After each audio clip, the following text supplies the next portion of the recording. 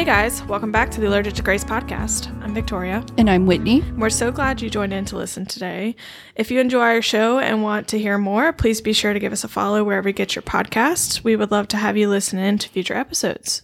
Before we jump into today's episode, we just want to have a small disclaimer. Please be advised that today's episode content may not be appropriate for all listeners. So, today's episode, we're going to be talking about Genesis chapters 19 through 21. But to pick up where we left off last week, let's quickly recap what we saw in Genesis chapter 16 through 18. So, in the beginning of last week's episode, Sarah gives Hagar to Abraham to have as a son through her, quote unquote, through her. Tensions rise in the household after Hagar conceives. Hagar then runs away and is visited by the angel of the Lord. She returns home and bears Abram a son and names him Ishmael. Abram enters into the new covenant with God. God changes Abram's name to Abraham and Sarai's name to Sarah. God promises the birth of Isaac twice, to which Sarah laughs at him because she and Abraham are so old and crusty. But, God reminds her, is anything too hard for the Lord? And then God tells Abraham of his plans for Sodom and Gomorrah, and Abraham intercedes for the people. So at the end of chapter 18, Abraham has dwindled his request to God from 50 righteous people to 10. And God promises that if he can find 10 righteous people, he will spare the entire cities of Sodom and Gomorrah. So that leads us into chapter 19, which opens with Lot just sitting at the gate of Sodom, and two angels are approaching him.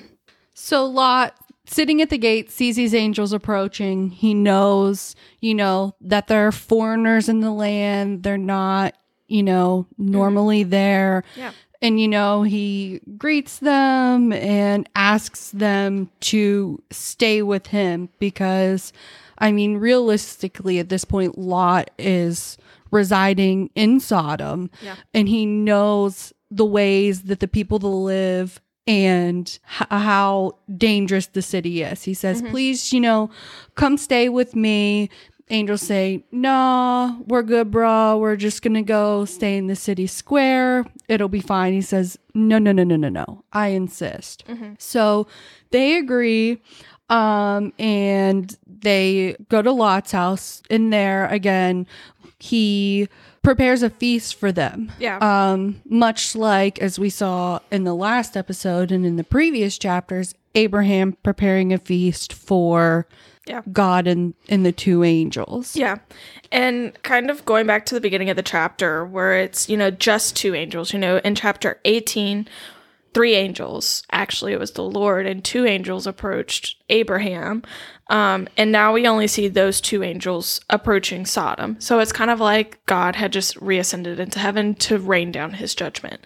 And the 2 angels were there, kind of going back to that idea of maybe these 3 people were the Trinity, that, only God can judge the people. So if they were the Trinity, that would make sense because only God can judge the people. Yeah, makes sense. Even though he doesn't have to physically come down and do that, but absolutely. Triggered my brain. Yes. So yeah, it makes sense. Yeah. And the fact that Lot was sitting at the gate of Sodom, my Bible says that it was significant that he was sitting at the gate, meaning that he held some sort of stature within the city. Yeah. And I just went through this whole down spiral of, was Lot really the same as everybody else in Sodom? Like, yes, he did intercede for the angels on, his own behalf or whatever, but they were just going to pass him by. Exactly. And I kind of wanted to make a point about that, about Lot mirroring Abraham. So in the fact that Lot is insisting that these men that he does not know stay with him and is concerned for their safety because he knows how the people of the city are. Yeah. He then prepares a feast the same way that Abraham did for God and the 2 angels. This shows, because he did this, that he is righteous. Yeah. While, he is living in the city and I'm sure was participating Yeah. in, to some extent, whatever was going on there, he still ultimately had Christ, had, God on his heart. Yeah. So, he has them there. They're preparing the feast, and all of a sudden, and we can go back if we need to. Sure. It says every single person, all the men are at Lot's front door because they know that these two angels are there. They're, beating on his door saying, hey, give us those two men so that we can know them. Disgusting. Now, this is kind of part of the reason, we put the disclaimer. No, as in they want to rape, have sexual relations with them. And we know this because the Hebrew word for to know, yada, will sometimes denote sexual intercourse. And we've seen this a few times, like back in the beginning of Genesis after Adam and Eve were kicked out of the Garden of Eden. Words are hard. After Adam and Eve were kicked out of the Garden of Eden, Adam knew his wife. Yes. And she bore him a son. So, and isn't that kind of like what makes them their wife? Like they know them. Yeah. That was like the ritual or Yeah. whatever to become a wife. Yeah. But I just want to point out that the entire city, to all the people to the last man, so that it shows... Why am I stuttering? So it shows that all of the people were wicked, basically, like you said. Yeah. But the fact that all of the men and all of the people of the city came and like were banging on Lot's door, like saying, give us these men that have come into our city, because they wanted to rape them, basically. Like, why does their entire society just accept that as normal? I guess because they've fallen so far from God, and you figure, I don't know the history, how long those cities have been there, but you figure dysfunction breeds dysfunction. Mm-hmm. So if you're raising children to think that that is normal and that's just how you live your life, and then those children eventually become adults and they have children, it's just an endless cycle. And I kind of also, you said, about every single person beating down, Lot's door, is I just thought it was interesting, and it made me think, like, God had said, in the previous chapter 18, he was going to go see if the wickedness and sin was as bad as the outcry was. Mm-hmm. Well, there they were proving that they were to his face. Yep. Mm-hmm. Like there was no way, not that anybody did, but there was no way anybody was going to be able to deny it. Yeah. They were proud about it. They were proud. They built their tower of pride. Yeah. Seriously. Yeah. So all of the city of Sodom is just banging on their door to get these men to come out, and basically so they could gang rape them. And Lot goes out of his house to speak to the people, literally trying to be like, look, guys, this is wrong. Calm down. Like, we can't do this. Yeah. De-escalate the situation. Yep. And then they go and they say, well, who are you? Like, this person who is just some visitor of our city is now become this judge who can judge us and based on our actions. Like, well, we're gonna do worse with you than we would with them. And then at that point, they were pushing Lot back into his door, trying to get through and probably hurting him in some way. And it took literally the power of angels to pull him back in. Yeah. Now, let's go back to when Lot was out there trying to de-escalate the situation with the people of the city. Yeah. This man offered up his two daughters who have never known a man in place of the two angels. Now, kind of like, yes, we'll get to the whole, I can't believe that he did that, but I think it also shows that Lot knew to some extent that these were supernatural beings, that they were angels, because he was going to give his own daughters to protect them. I think it just shows how highly he thought of them. I'm not making excuses for him at all whatsoever, because that was wrong. Yeah. But no, my Bible says a good thing about this. It says, as one bounded by the ancient Near Eastern code of hospitality, which required the protection of guests, Lot is willing to risk danger to his own family than allow harm to come to his guests. Exactly. So whether or not he knew that they were angels, I don't know, as much as it was custom and of the visitors of his city that he protect them. Yeah. So I would like to think he knew that they were angels, but also in him being like, wait, what? You're going to destroy everything?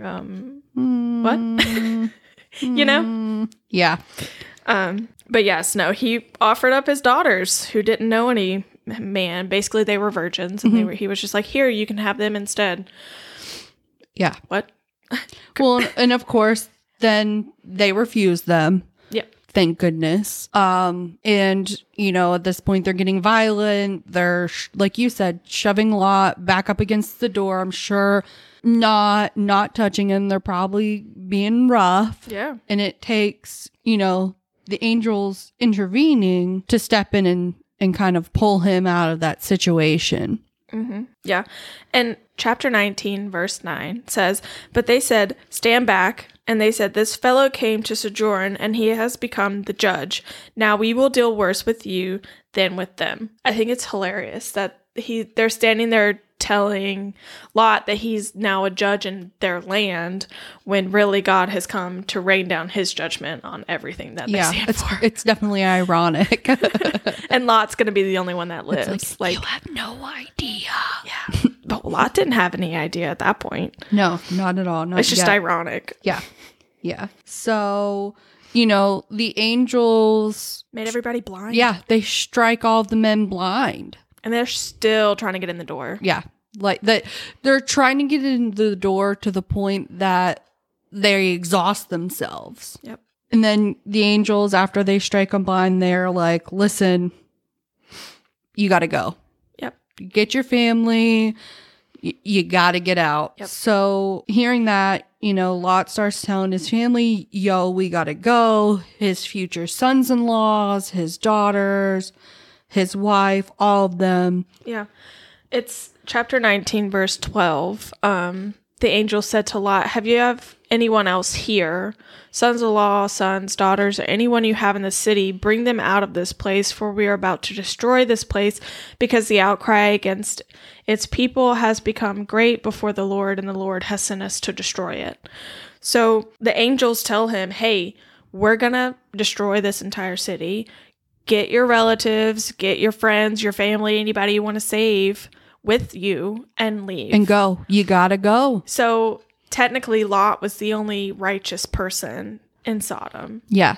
Yeah. And they extended the favor of saving to the unrighteous that were close to him, extending God's mercy to all of them, despite the fact that he was the only righteous person there, which is why the whole city, well, not why, but the deal was, I'll save the entire city if there are 10 righteous people, but there was just un. He was like, whether righteous or unrighteous, they might be saved with him. And then I saw this note. It said, bad people often fare the better in this world for the sake of their good relations. Mm-hmm. So it's good to be kin to a godly man. Yep. Exactly. Even though his future son-in-laws didn't freaking believe him and thought he was going crazy. They all, nobody. Well, I mean, first of all, Lot kind of lingered. Yeah. And I think that shows his like immaturity in his faith. Absolutely. I mean, Abraham had those same. Absolutely. I mean, I would like to think that I would just go, but at the same time, would I, like, realistically, you know? Yeah. But anyway, when he does tell them, you know, we got to go, they're like, they think he's joking. Yep. They do not take him seriously. The sons-in-law. Yeah. Mm-hmm. Yeah. So, I mean, and keep in mind, too, what they're being told. They're being told, we got to go. You got to leave behind, essentially, your entire life. Yeah. Everything. Friends, family. They probably had siblings, neighbors. Probably had 12 hours to get out. Stuff. If that. Yeah. Yeah. All of your things. Yeah. Yep. So. And then, so I guess the angels told him that in the night. And then in the morning, they were like, all right, guy, like, wake It's up. Let's time. go. It's time. Ding, Get your ding, wife. ding. Get your 2 daughters who are here, which Right. makes me think that he had other daughters that were in the city that Maybe we're already married. to probably ungodly men Yeah. who probably perished with them. Yeah. I'm sure. It's very possible. So, but he lingered, like you said. So the angel seized him and his wife and his 2 daughters by the hand, and the Lord being merciful to him, they brought him out and set him outside the city. Yeah. So they had to physically Forcefully. remove them from this situation in order to save them. And I think this too shows God also keeping his word to Abraham. Because, I mean, he did not have to physically remove them from the city. He could have been like, yeah, sorry, Abraham. Lot wouldn't go, so... Actually, did God ever promise to save Lot? No, but he said that if there were 10 righteous people, and there weren't, and God knows everything, so he knew what Abraham wanted. That's what kind which of is like... why he pulled, Yeah. which if you ask me, in my opinion, which is why he saved Lot. Yeah, which kind of brings me back to my original rabbit hole of thought. When I started reading the beginning of chapter 19, I was like, these angels were about to just pass him by. And, like, would he have been considered as part of the wickedness of Sodom, you know? And did God save him because of his relationship with Abraham or because he was a righteous man? I think, honestly, it's Probably probably a little both, but, both. like- Yeah. And maybe the fact that the angels were just going to pass him by, and at first they were like, nah, we're good. Maybe that was also a test, too. It could have been. You know? Yeah, because Lot definitely. could have been like, fine then, do what you want. Yeah. But he was very persistent and insistent on the fact that they stay with him. Yeah. So we see Lot and his wife and his 2 daughters being physically removed from the city. And they're like, you got to go take cover in the hills. Yeah, it says, as they brought them out, one said, escape for your life. Do not look back or stop anywhere in the valley. Escape to the hills, lest you be swept away. Now, This part bothers me. I just want to say something.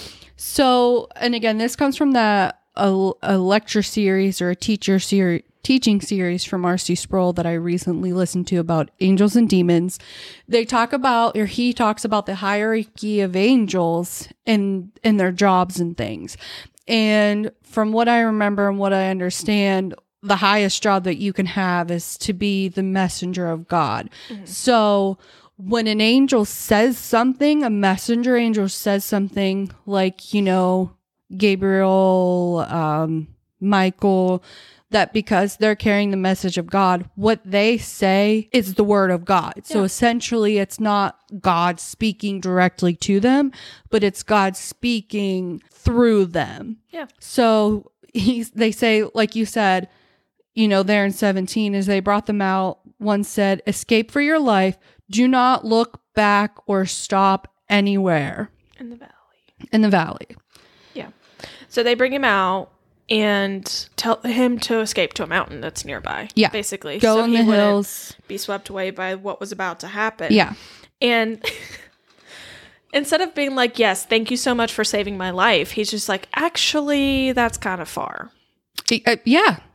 Can I go somewhere closer? Maybe a city instead? Like, the first thing he does is complain, which I think yet again shows his immaturity and his faith. Yeah, exactly. And what is God's or the angel's reaction? He Mercy. agrees. Yeah, they agree. They're like, fine, go to Zoar, but go there right now. Don't look back. Get there. Yep. And Zoar was spared to gratify Lot. Like, honestly, I think it was part of the valley. Yeah, where so it Sodom would have been it would swept have been- away too. Yep. Yeah. Yeah.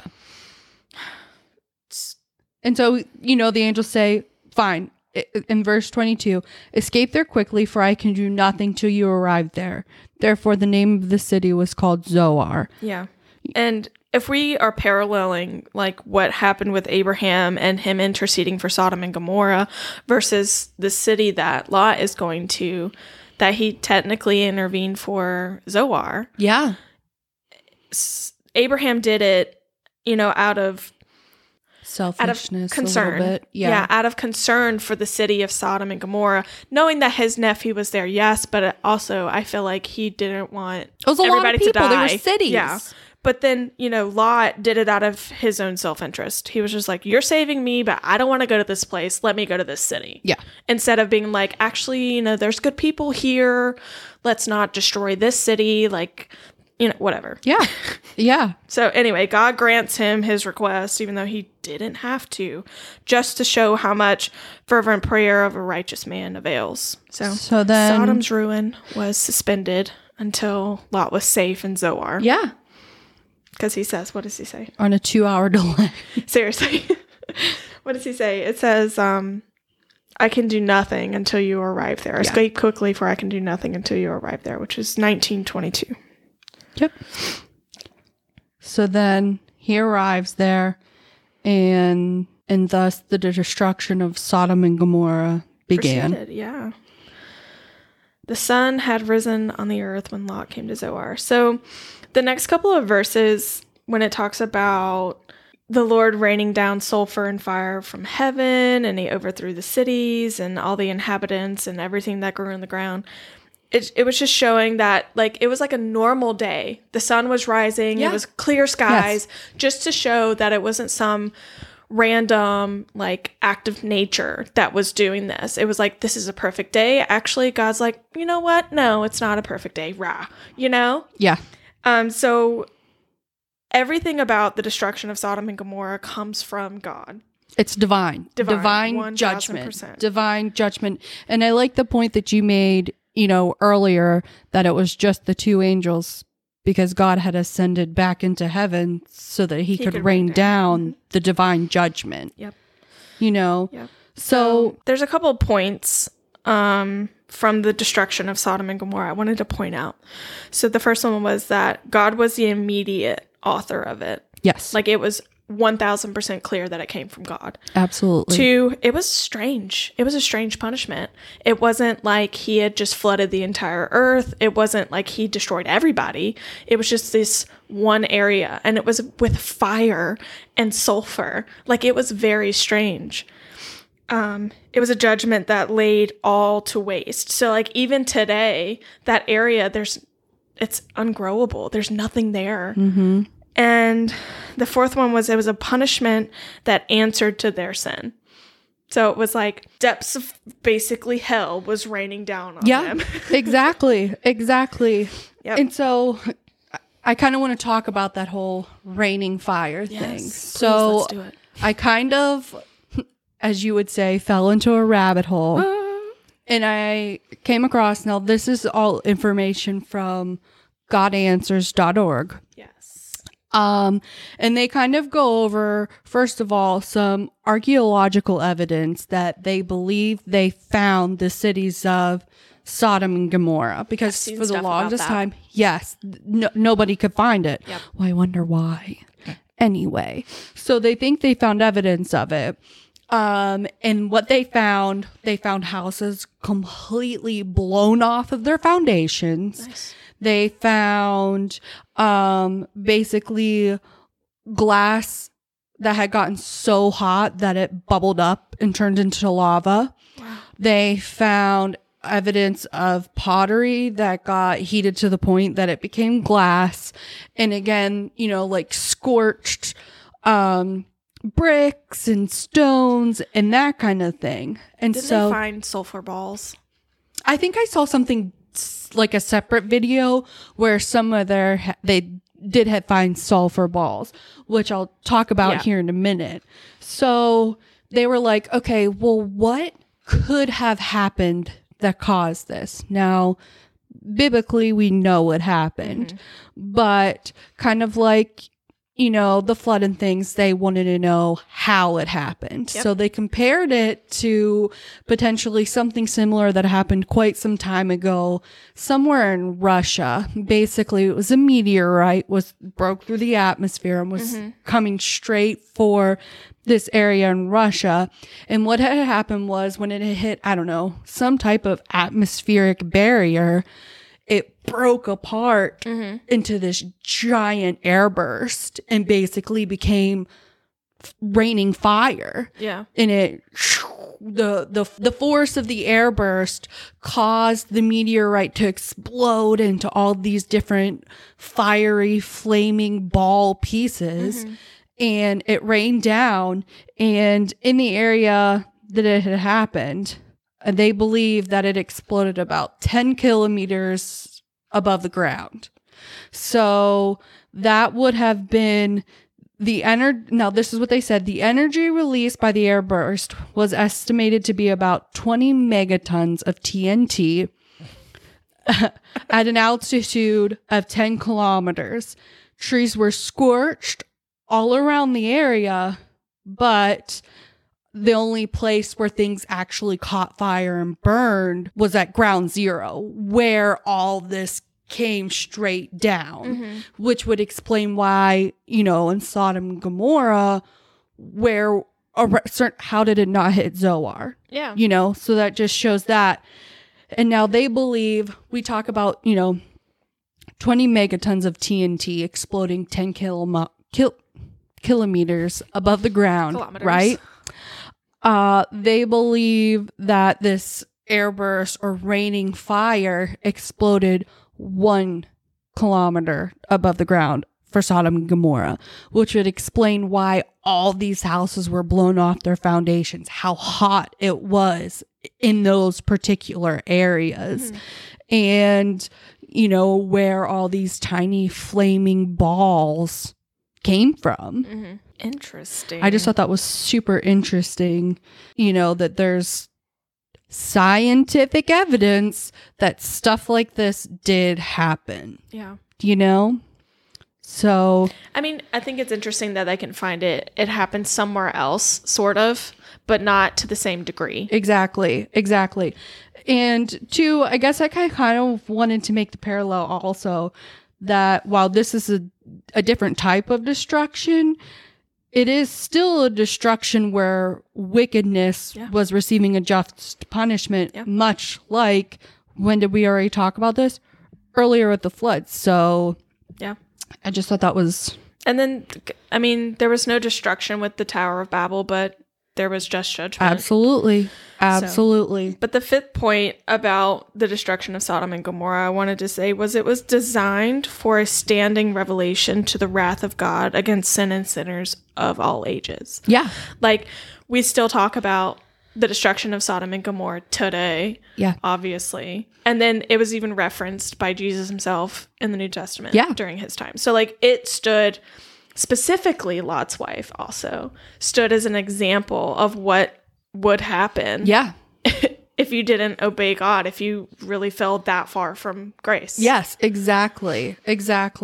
So you brought up Lot's wife. I think that's a good segue into talking about her, because I know we have a lot to say about her and her situation. Yeah. So basically what happened is the angel of God, which brings me back to the point of why I had said about, the angels being the messengers of God, essentially being the mouth of God, because God said, don't look back. Yep. Don't do it. Yep.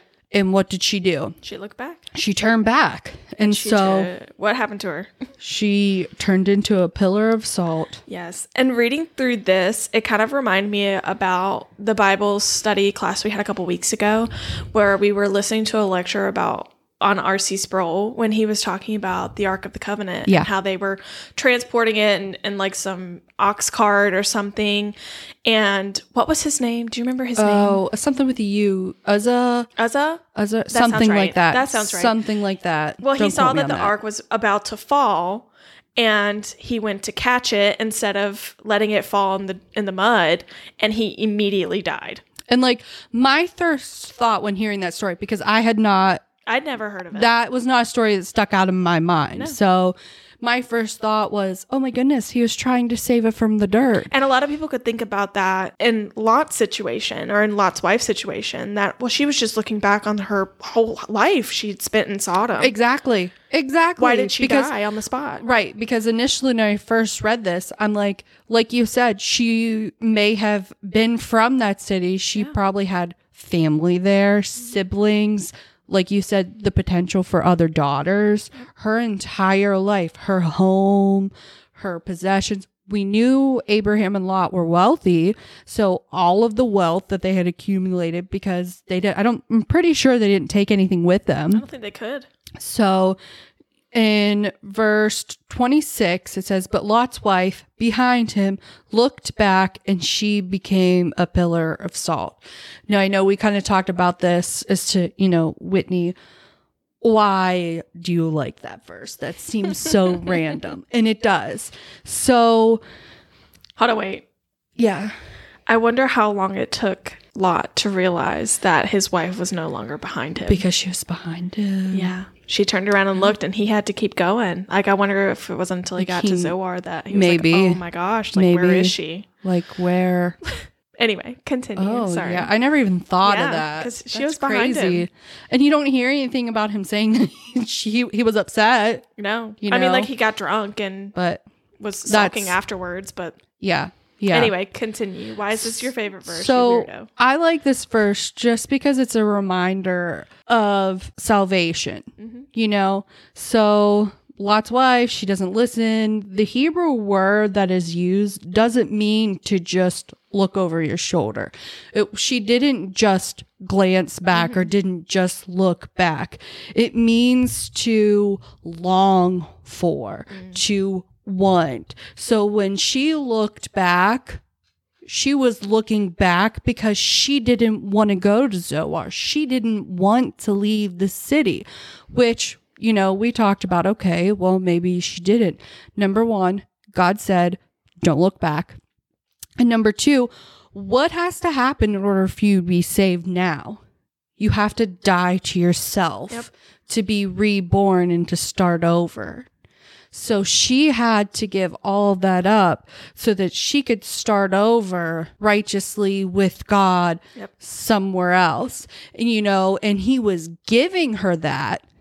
And she still looked back and longed for that wicked earthly life that she was living. She gave way more concern to Sodom than was fit. Exactly. It says their day of grace was over and divine justice was glorifying itself in their ruin. Yeah. So like you said, she looked back, she longed for it, and that in itself is an inexcusable sin. Not just because you went against the direct word of God, but because you long for something that was no longer serving you, and you should probably not be a part of it anymore.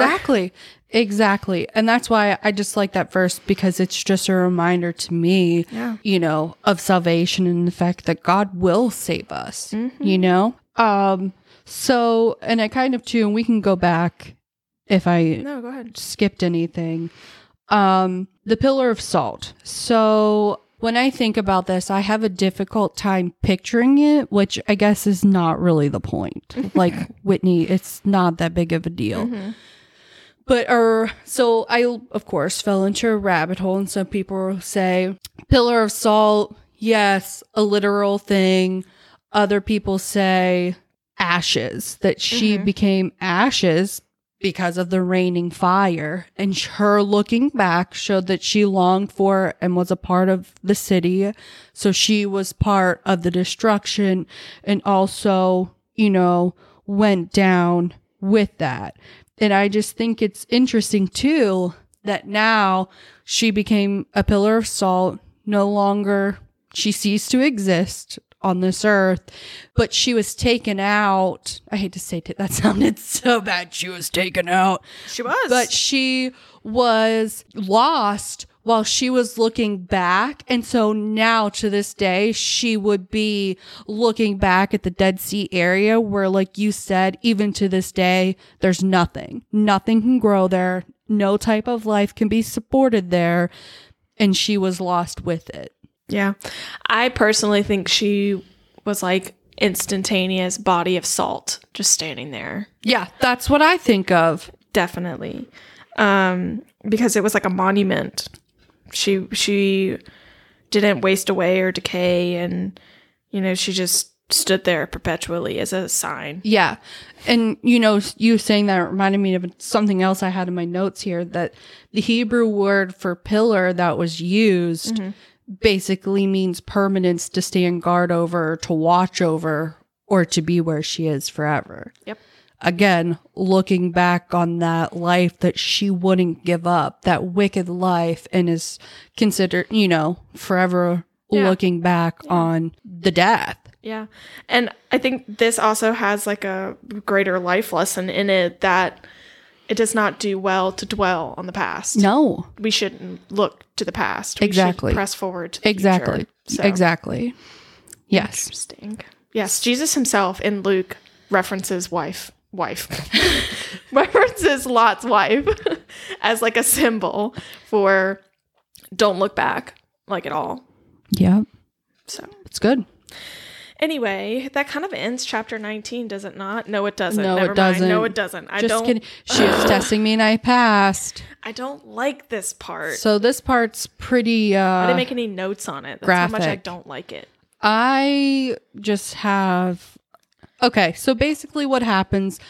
Lot and his daughters, they escape to Zoar, and eventually they end up living in the hills because Lot is afraid that, because of the punishment that was rained down on Sodom and Gomorrah, he was scared and didn't want anything to happen to him and his family or the family that had left.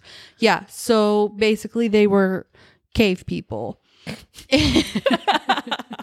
Well, they were. I mean, technically, they lived in a cave. He was just scared to go to the city of Zoar. I mean, I would be. Yeah. Mm-hmm. Even though God promised to spare the city for me, I would still be scared to go there. Absolutely. But anyway, they lived in a cave with his 2 daughters. Yes, and we remember how important it was for a woman to bear offspring, to have children, to carry on their name, their family's name. Yeah. And well, I think a lot of people also be like, well, Lot wasn't a very good father because he didn't secure husbands for his daughters. When in actuality, they were courting and they were probably engaged to a certain extent, but they wouldn't listen to him. Exactly. They were. He said his daughter in 19 towards the beginning of the chapter, he says his daughter's husbands, his sons-in-laws. So they were likely going to be getting married very soon. Yeah. But like you said, they wouldn't listen to him. Yeah. They thought he was joking. Yeah. So it kind of pushes his daughters in the need to have children and the need to carry on their family to do something disgusting and rash. Yeah. So basically, the 2 of them connive together and they come up with this plan like, okay, we're never going to have kids. Our family name's going to die. We need to fix this since we live in this cave in the middle of nowhere with nobody else. Let's sleep with our dad. So they get him drunk. One of the daughters sleeps with him, lies with him. And then he didn't know. No, he did not know that it was daughter. That's how intoxicated he was. First of all, if they live in the cave, where'd they get the alcohol? Look, that's a great question. I mean, they probably had to have supply. They had to eat and stuff. So maybe they did like trading or something. I don't know. Anyway, so they got him drunk enough. Like he's blackout drunk, has no idea what's happening, sleeps with his daughter. I mean, never mind. Yes. Second, I don't know if it's another night, if it's later on, they get him drunk, that drunk again, and he sleeps with his other daughter, and they both end up pregnant. And, they have their children. The firstborn bore a son and called him Moab. He is the father of Moabites to this day. The young girl also bore a son and called his name Benami. I would say Benami. Benami. He is the father of the Ammonites to this day.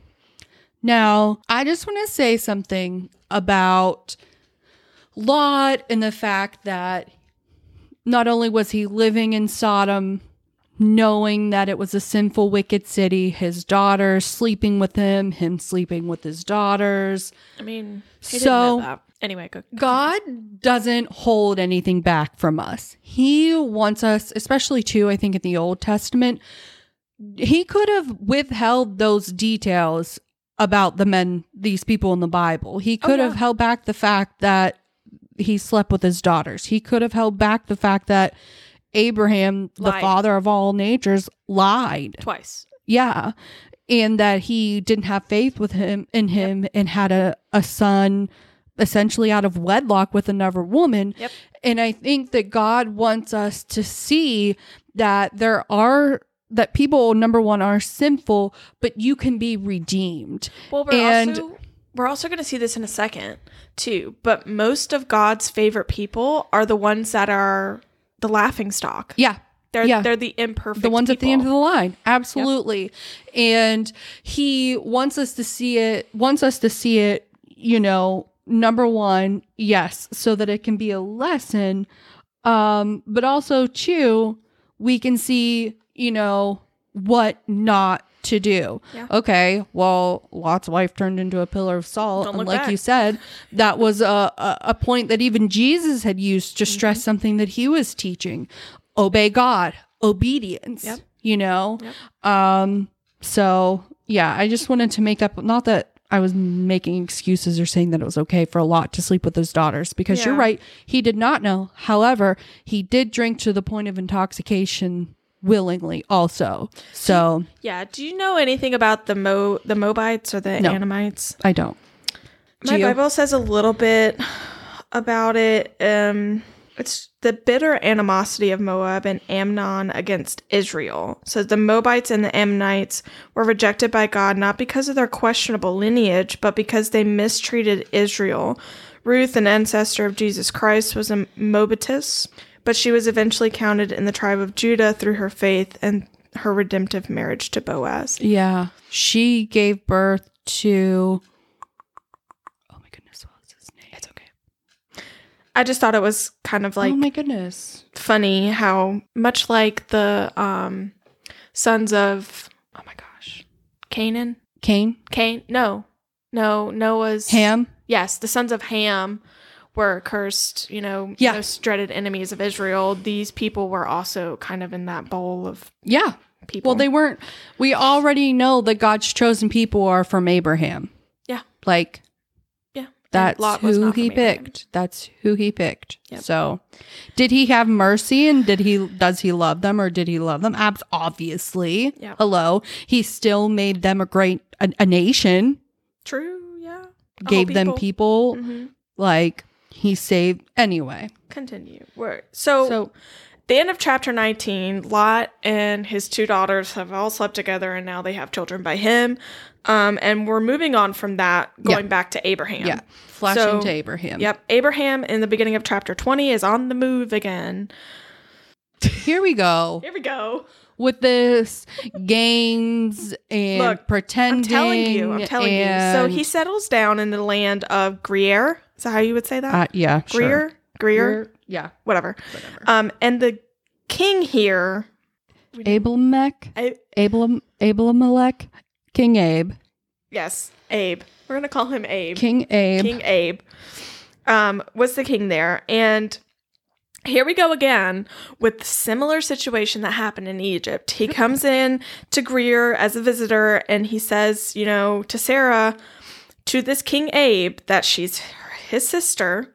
And so King Abe took Sarah to be his wife, right? Yeah, and he did make her his wife. He did. Whereas, like, I think previously Pharaoh had just taken her with the intentions, but this time it really happened. And here's what I want to know. When this is happening, what is Abraham doing? Like, where is he staying? Like, you're just fine with your wife being off, whatever, because I'm now thinking what you're thinking. Yes. I've officially decided that that's what's happening here.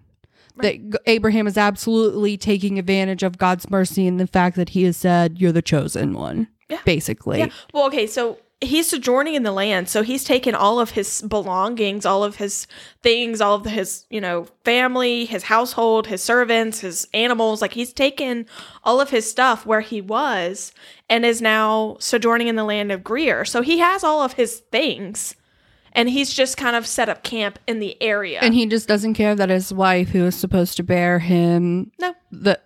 Okay. No, because Abraham, from the beginning, when God first called him out to sojourn in the land with his wife, Sarah and Abraham have come to an agreement, wherever I go, you are my sister. Yeah. So that's kind of what happened. It continued on. But, like, at the same time, you don't have to do that. No. So it makes me think that, okay, Abraham knows that the promised land, the promised people are all going to come through him, his line, that Sarah, his wife, is going to bear him that as God son. has made very clear to him twice in the last chapters that we did. So it makes me think that, yes, he's doing this on purpose because he knows God is going to rain down his judgment basically on whoever dishonors Abraham. And then they're going to have to rectify the situation, and he's going to end up with a prophet. Yep. Even I would though, agree. Yes, he was a righteous man. Yes, we consider him a prophet. But again, that doesn't mean that everybody sins. Everybody sins. Exactly. Everybody sins. So it's not far-fetched. You can be forgiven for your sins. He obviously was. You know, anybody can be. Yep. You know?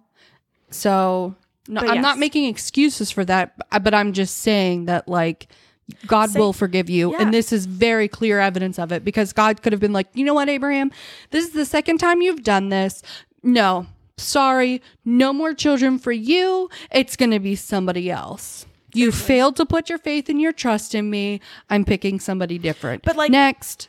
This is so crucial because Sarah is so close to the point of conception for Isaac. Yeah. That the father of Isaac comes into question here. Yeah. So the King Abe takes Sarah to be his wife, and God comes to him in a dream that night and basically says, "You're a dead man because you've taken another man's wife." And the exact verse says, "Behold, you are a dead man because of the woman whom you have taken, for she is a man's wife." Now, King Abe, had not approached her, so he hadn't slept with her yet, basically. Yeah. Mm-hmm. So he said, "Lord, will you kill an innocent people? Did he not himself say to me, 'She is my sister,' and herself say, 'He is my brother'? In the integrity of my heart and the innocence of my hands, I have done this." Then God said to him in the dream, "Yes, I know that you have done this in the integrity of your heart, and it was I who kept you from sinning against me. Therefore, I did not let you touch her." Yeah. So I do really like this verse as well. I do really, really like it. Because we see him here, as we all do, on our knees, begging for mercy. Like, I'm so sorry. I truthfully think about it didn't from King know. Abe's perspective. I would be scared. Terrified. Afraid. Because God is telling me, you're done. You're dead. You're dead. Sorry. And knowing that he did nothing wrong. Like, he was like, I didn't know. Like, oh my gosh, like, I didn't know. Please. Yeah, like, please. Yeah. But yes. So, and then I think this too shows that God hears us. Yeah. He says, I hear you. I know that. You need to know that I prevented you from sinning against me, because I could have just let you go. And I could have killed you. But he has mercy on him. He says, give her back. Yep. He was like, now then return the man's wife, for he is a prophet, that he will pray for you and you shall live. But if you do not return her, know that you shall surely die, and you and who all are yours. Who you are yours. Yes. So yet again, one point we see free will here. God is telling you, hey, return the man's wife or you're dead. Yeah. And he makes the right choice. Yeah. Makes her choice. Yeah. And I think it's interesting too. We see that phrase, prophet. You shall surely die also. Yes. That we saw flashback when, to Eden. Yeah. In the beginning. The very beginning. Pun, in the beginning. But anyways, yes. Prophet. It's the first time we're seeing that word as well. Yes. God is declaring Abraham to be a prophet at this point. It came straight from his lips. Yes. So God protects the purity of Sarah in this imperative time. Yeah. Because King Abe hasn't approached her yet, and God kept him from approaching her. Yes. Which would bring into question the father of Isaac. Absolutely. So as soon as King Abe wakes up, packs her up, packs up some other stuff, and basically says to Abraham, listen, bro, you didn't tell me she was your wife. Why'd you do this? Like, why did you do that? What have I done to you to make you do this, to bring this on my house? Like, what? Because at this point, also, nobody else in his house is able to get pregnant either. No. Their wombs are barren. Mm-hmm. Yeah. So Abraham's like, I'm sorry. I didn't know. I didn't think you were a godly people. No. Hold on. his excuse is laughable. Like, it is so just like, well, I didn't see the fear of God in these people. He's making excuses for himself why he basically didn't have faith in God. Yeah, they will kill me because of my wife. And it's crap. Like, it's all crap. You can do better, Abraham. Yeah. And I guess I would have to look, now I'm curious, like, was that just the thing that if a king wanted somebody's wife, they just... Yeah, I mean, it was a thing. David. It was a thing. So, but not that I'm not excusing him at all whatsoever. So then what I think is interesting then is that King Abe, gives Abraham his wife back and a bunch of stuff. Yeah. And I think part of the reason, yes, to keep the peace or whatever, but I think part of the reason that he was being so generous to Abraham was to prove him wrong. Was to prove him that despite the fact that I could kill you now anyway because you lied to me, you made me look like a fool, God was going to kill me. He's made every person in my house unable to bear children. He could have killed Abraham and his people very easily, but instead he, like God showed him mercy, shows Abraham mercy, gives him all of this stuff, and it just shows and proves Abraham wrong. Yeah. That they do have the fear of God, obviously. Yeah. My Bible says an interesting thing. It says, Abe gives gifts to Abraham to honor God and their special relationship to him, not to compensate for his guilt. It says, God not only delivers his chosen servants out of dreadful peril, but rewards them with unexpected riches. ? Sarah's public vindication rules out the possibility that Abe might be the father of the soon-to-be-born Isaac. Because the king makes it very clear that he did not touch her. Yeah. Like it. Very clear. Nope. No touchy. So. Yes. So then after all that drama. Seriously. Finally, we get to the birth of the promised child. Well, he said it right. King Abe said it right, set the scores right, gave Abraham all this crap, gave him silver and vindicated publicly Sarah. Yeah. Right? And then Abraham prayed to God for him, and that is when God took the curse off of his house, opened the wombs of the people there. Like, then and only then did he do that. Because then he said, in the beginning, he said, return the man to his wife, or return her to his wife, and he will pray for you. In verse 7. Now then return the man's wife, for he is a prophet, so he will pray for you, and you shall live.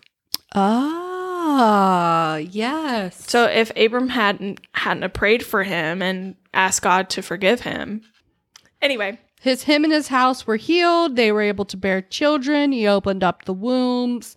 Now we're into the birth of the Isaac. birth of the promised child. Chapter 21. Here comes Isaac. Yes. The Lord visited Sarah as he had said, and the Lord said to Sarah as he had the Lord did to Sarah as he had promised. And Sarah conceived and bore Abraham a son in his old age at the time of which God had spoken to him. And then he's born, and his name is called Isaac. Yes. And here we go with this whole laughing thing again. I find it funny. That Abraham laughed when God said he would have a child or have a son. Sarah laughed when God said that she would have a son. And now Sarah's laughing because she did give birth to a son from a crusty old age. A crusty old age. And the laughter she has in verse 6 is joyful laughter. Yeah, it's not. No, but. Yes. But here we go. And didn't it say somewhere that Isaac's name means to laugh? Yes. His name means laughter. Is that why you meant that face? Because I said it. Thank you for stealing my thunder. Get on my head. Yes. Isaac's name in Hebrew means laughter. So I think if you look at verse 6, it says, and Sarah said, God has made laughter for me. Everyone who hears will laugh over me. And she said, who would have said to Abraham that Sarah would nurse children? Yet I have borne him a son in his old age. So if you replace laughter, God has made her Isaac. Yeah. Yeah. And everybody will be joyful and, marvel in God's great exactly. supernatural power. Exactly. So, and it's also kind of like laughter's contagious, you know? Yeah. I like that. Yes. So then Isaac's growing up. His dad's throwing him a giant banquet when he's finally weaned. Do you remember what the pastor said a couple weekends ago about coming to faith and maturity and how we are weaned from Christ and becoming like more disciples? Yes. It's similar to that. Yeah.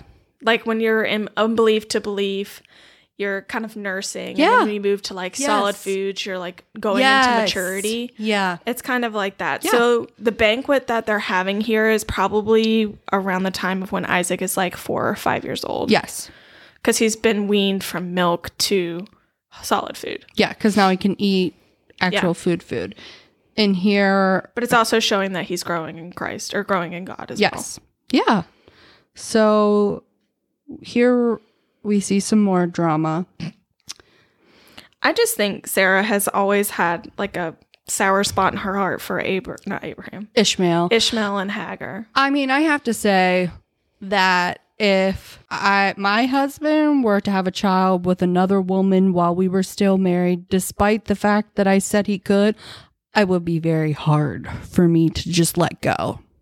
Well, she made her bed. Like, that's what I don't get about it. Like, well, and maybe, too, this is also God being just. Like, you didn't put your faith in me. You guys tried to take this in your own hands. You are going to live with the fact that Abraham has this other son and this other woman right in front of your life. And Abraham has to live with Sarah being angry and upset. And then we'll get to in a minute here, eventually losing him. Yeah. So at this great feast, great banquet, Sarah sees Ishmael laughing, mocking Isaac, basically making fun of him. And she's like, nah, we ain't doing that. Just looking at it, I feel like Sarah's overreacting a bit. Well, I'm sure she was looking for any type of an excuse at this point to get rid of him. Because like she said, Isaac's the heir. Sorry, I know that Ishmael's your son, but Isaac's not going to share with him. She's basically trying to protect his inheritance. Yeah, it's exactly what she's doing, especially since she knows God's prophecy, basically, that Isaac is going to be a multitude of nations. Yeah. And so she doesn't want Ishmael to be any part of that. Well, she kind of doesn't want like a Jacob and Esau situation going on either, to where Ishmael's taking over all of his birthrights. Exactly. And like that. I mean, that's exactly what it is. It's kind of ironic that Isaac's children do that, huh? Anyway. So Hagar is cashed out by Sarah, and Sarah telling Abraham, hey, you got to get rid of her. He's struggling. He doesn't want to do it. He doesn't want to do it. Because let's keep in mind, too, I know we said this repeatedly, but Abraham has publicly acknowledged the fact that Ishmael's his son. Mm-hmm. And so the fact that he is now being told by his wife to get rid of them, it's hard for him. Yep. Because he's probably, 16 or so by now? Well, maybe 14. Because I think it's 14. He was 13 when he got circumcised, and then a year from that time, 14, Isaac 15, was going to be born. probably. So 14, 15. 16 years, or 14, 15 years old. Yeah. So he's had his dad in his life for 15 years. Yeah. You know? Yeah. And so in his basically his internal struggle, God appears to him and tells him what his will is. He's like, listen to your wife. So, a good man desires no more in doubtful cases than to know what his duty is. Yeah. And what God would want him to do. So that's kind of how God intervened in saying, hey, I know you're quarreling with this. This is what you should do. Yeah. So it was God telling him, you have to cast him out. I know you love him. I will watch out for him. I will bless him. He will become a great nation. Like, he's not going to just go off and die in a bush somewhere. But he's not the promised child. He's not the promised He's child. not the father of the nations that I promised you. So, a point that I saw that was interesting was that Abraham was called alone, as should Isaac be. He's not going to be called with his brother. That's why Ishmael had to be sent away. Yeah. That, and he's not it. Nope. And we'll see that too later when it comes to Jacob and Esau, Isaac's children. Yep. So Abraham agrees with God. He's like, okay, I get it. So he rose early in the morning and took bread and a sack of water and gave it to Hagar and was like, get out. You gotta go. It's time. And so she went basically into the wilderness. It doesn't really say where she was going. No, it just says where would you go? You know, she's honestly, probably I'd go back to Egypt. She was well, Egyptian. I think eventually that's what happens. Yeah. When we see where Ishmael's wife is from. Yeah, true. But yep. I mean, how far away is that? I don't know. You know what I mean? Probably they're out of everything. They're out of water. Yeah. Like, can you just imagine having to do that? Yeah. Well, watch your child basically die. She didn't. She kind of abandoned him in a bush. Because she couldn't do it. Couldn't watch it. Like, So she ran out of water. They ran out of food. And so she sat Ishmael under a bush. Even though when reading this, it sounds like he's like a baby. Yeah, it does. But he's not. No, but I mean, think about it. He's probably hasn't had water. No, so he's probably delirious or passed out. Yeah. So God heard the voice of the boy. And the angel of the Lord called Hagar from heaven and said to her, what troubles you? Like, what's wrong? Fear not, God has What do you think's wrong? Fear not, God has heard the voice of the boy where he is. Lift him up.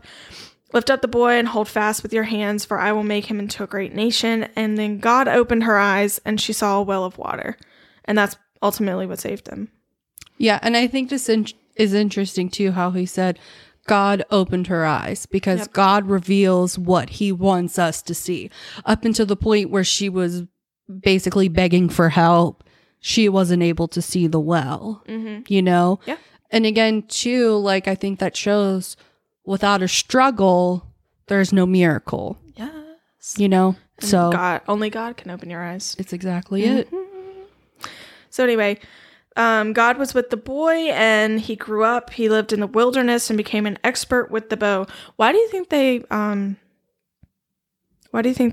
mentioned that he became an expert with the bow? I don't know. You're going to tell me? No, I was just genuinely maybe curious. just to show that he was a hunter, that he was a marksman. I don't know. Interesting.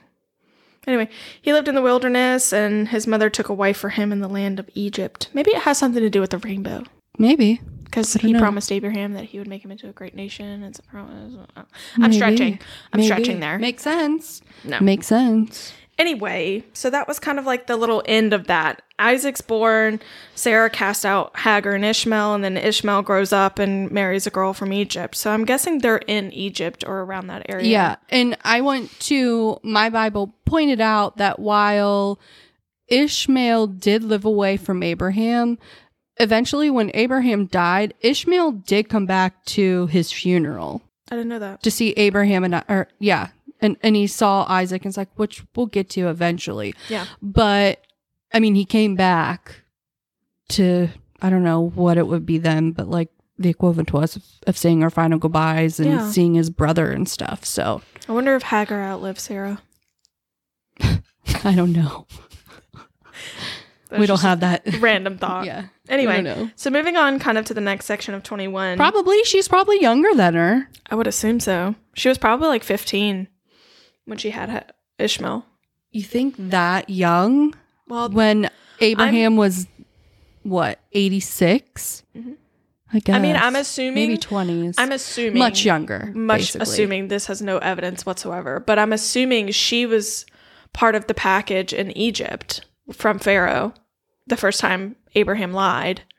Yeah, Sarah. Because we don't hear about a maidservant or anything. No, but she could have been too, because they had servants when they originally left. Yeah. What, Haran? Yeah. But she was an Egyptian. So. I mean, she could have traveled, but like whatever. I think she was part of that original package, and I honestly think that she was under like the, what is it? The treaty? No. I don't know. Mentorship of another housemaid or like a person that was training her to be in this role, and then they were like, here, you're gonna go with them now, do your duty. Or maybe too when Sarah was living under, because we don't know, do we know how long they were there?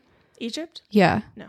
But anyways, maybe she was Sarah's maidservant there. And so when Sarah left, she just Took her with her. had to go with her. Yeah. I don't know. Anyway. It's all speculation. Yes. So we're back to this King Abe guy. yeah. So we're nearly finished. mind you, in chapter 20, Abraham is sojourning in the land of Greer. So he's still there. Like Isaac was born in the land of Greer. Like they're still there, visitors of this area. Because they parted ways somewhat peacefully, I think. Abe? Yeah.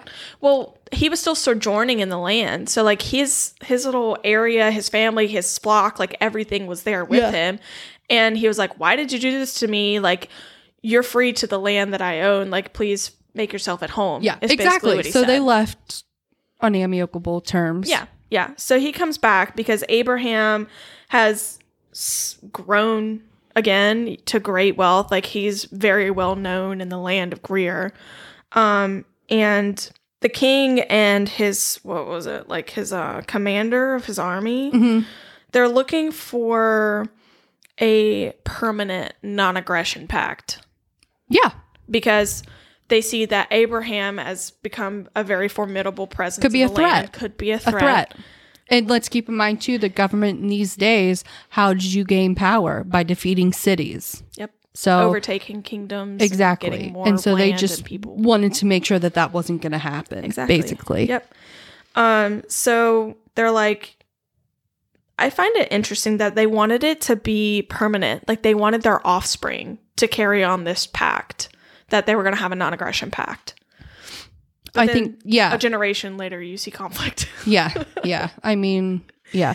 Well, and two, you think about, you always want the best for your children, you know, and so they just didn't want aggression that they would have to deal with, especially if Abraham and his offspring were growing and getting, you know, more and more at the rate they were. Yeah.